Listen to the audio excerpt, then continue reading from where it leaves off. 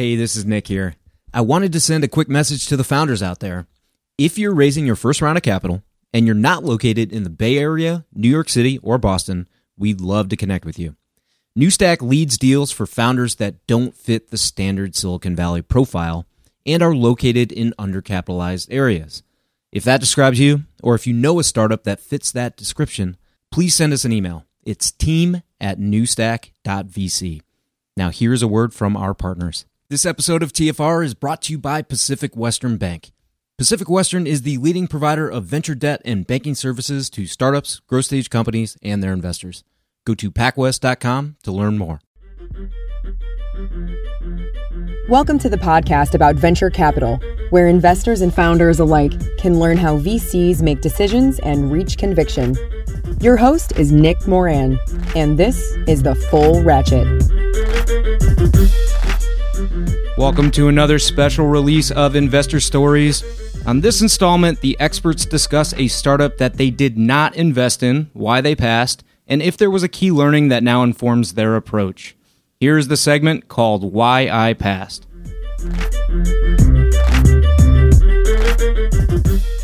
On today's special segment, we have Ty Findley of Iron Spring Ventures. Ty, can you tell us a story about a good or a bad pass? A story about a startup that you passed on? One that sticks out to me that I've got a great relationship with these guys, but I'm a big fan of what the Tulip guys are building up in Boston, Massachusetts. It's a call it next gen connected worker platform for industrial manufacturing environments that also is I think trying to aim ultimately toward building the next gen MES system. And so we saw this company when I was at GE Ventures, and I think this goes into where ultimately the struggle is between how fast and how efficiently can you deploy technology like a new next-gen MES system into an industrial environment, right? That's their core system of record. And so I think these guys have just done a phenomenal job showing that you can do it, and they're scaling nicely. And so that would be one where a friend that's in the digital industrial investment ecosystem, Dana Grayson, now off starting her new fund, was pretty bullish on, and we probably missed on that one. So I'd have to put that on my wall, I would say.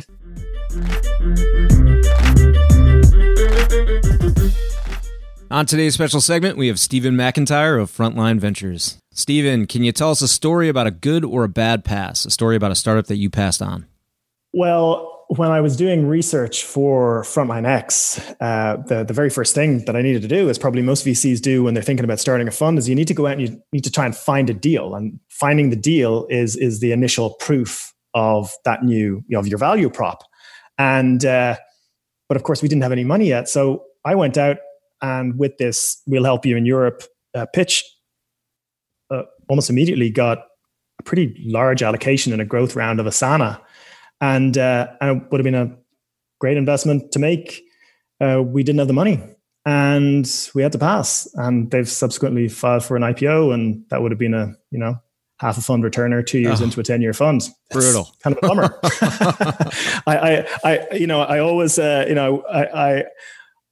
I'm always, well, in one way, is sort of delighted to see how well they've done, and on the other hand, I feel slightly nauseous every time I look at their growth curve. That's tough. Did you consider stitching together an SPV or trying to figure something out there?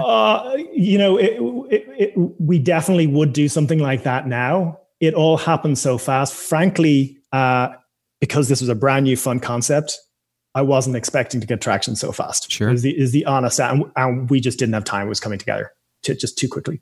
So That's funny. We won't let that happen again. And the big lesson there was always be in the market. You just always have to have money, because you never know when the opportunity will come. You're 100% right. Like, I was looking through our anti-portfolio the other day, and it's not super long, but 3 of the companies were on there. We could only do one investment at a time. When we first started, we couldn't do more than one on the platform. We were just doing SPVs. And so we chose one out of, 3 companies, and all 3 we should have done, right? They all made kind of our final decision. And had we done all 3, that would have been great. But it's tough. Timing is tough.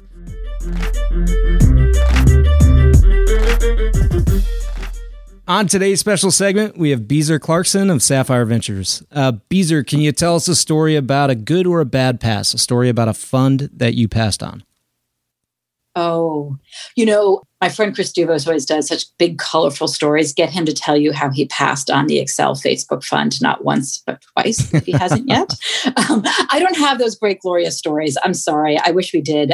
But what I have seen is because we do focus where we focus on predominantly Series A and some seed, we have met but not invested in a number of really lovely, wonderful, smaller funds who have gone on to have some extraordinary returns.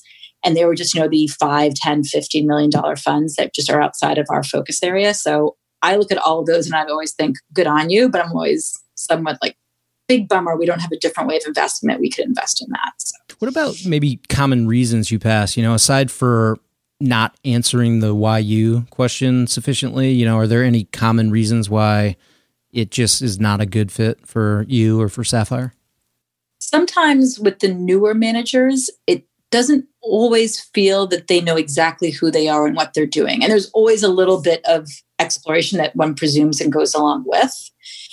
But there's a certain lightning in the bottle when you meet somebody and this goes for established too, when you're like, oh, I get it. I get what the entrepreneur must see when they walk into this room. And I get how you and your team come together. And I get why you work in this space.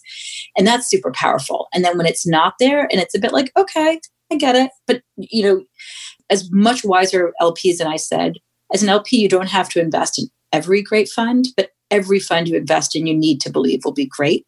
And that's part of that matching that has to happen. And it also has to match with what we're doing on our portfolio for, as I said, like these smaller funds, we think they're awesome, but they're just not for us. There's also much larger funds that I look at and I think that's super compelling and interesting, but it's also not for us. So just because there's a very lovely alignment that has to happen between the LP strategy and the GP strategy. And so even though they don't always align, that doesn't mean one person's going to be a bad investor. Ask those pre-qualifying questions, right? Pre-qualifying questions. We can talk about common mistakes people make, which is different. Yeah. If you want to give us one, that would be great. I do think when you ask who your competitors are, when people give you blank stares, it's not a winning moment. Just kind of say that. Because I'll tell you, when you ask Sequoia, they think they have competitors. So, and I'm just picking on them because they are just amazing investors. So if they think there's competitors out there, then I think all the rest of us mere mortals have them too, right?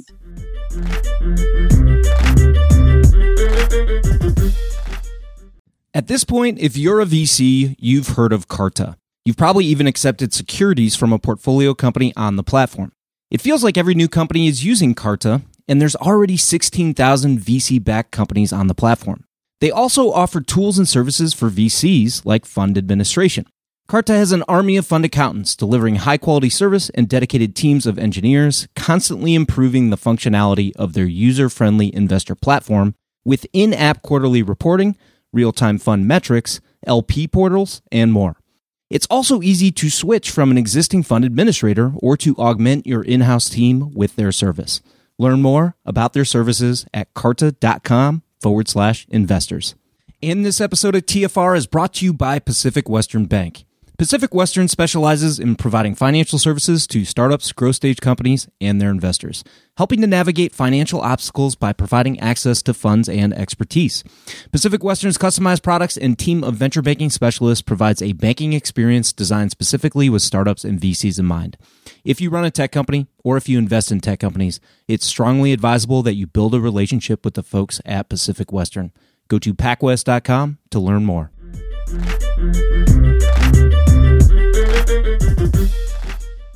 On today's special segment, we have Sarah Tavel of Benchmark.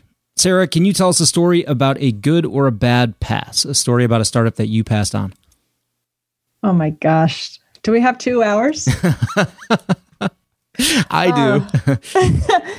Man, like if you've been doing the business long enough, your list of heartache here that haunts you is very long. And actually, at Bessemer, you use the word anti-portfolio. They were the ones that created this anti-portfolio. And it always was, good to see.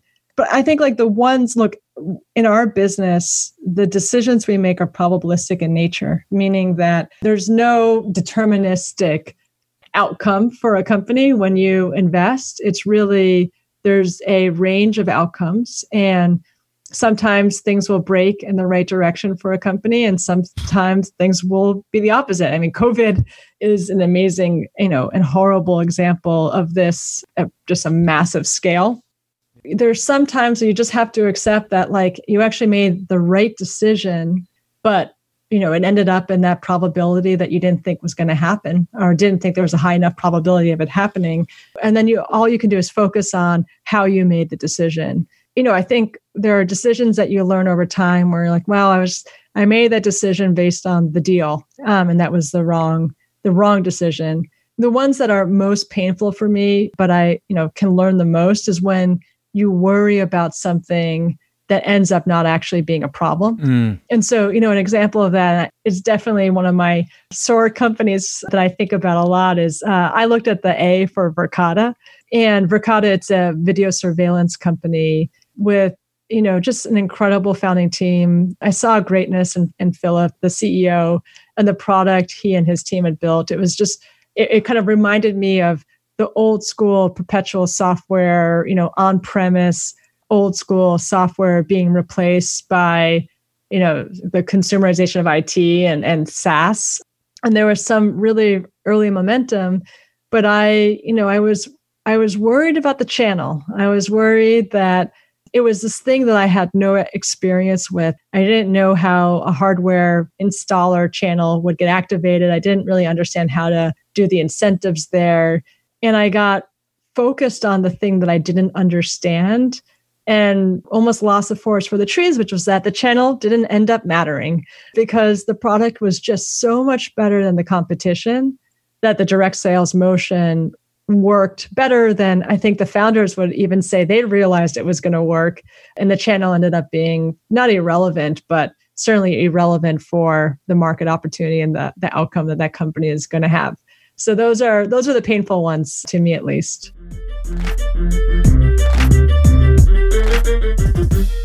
That will conclude this installment of Investor Stories.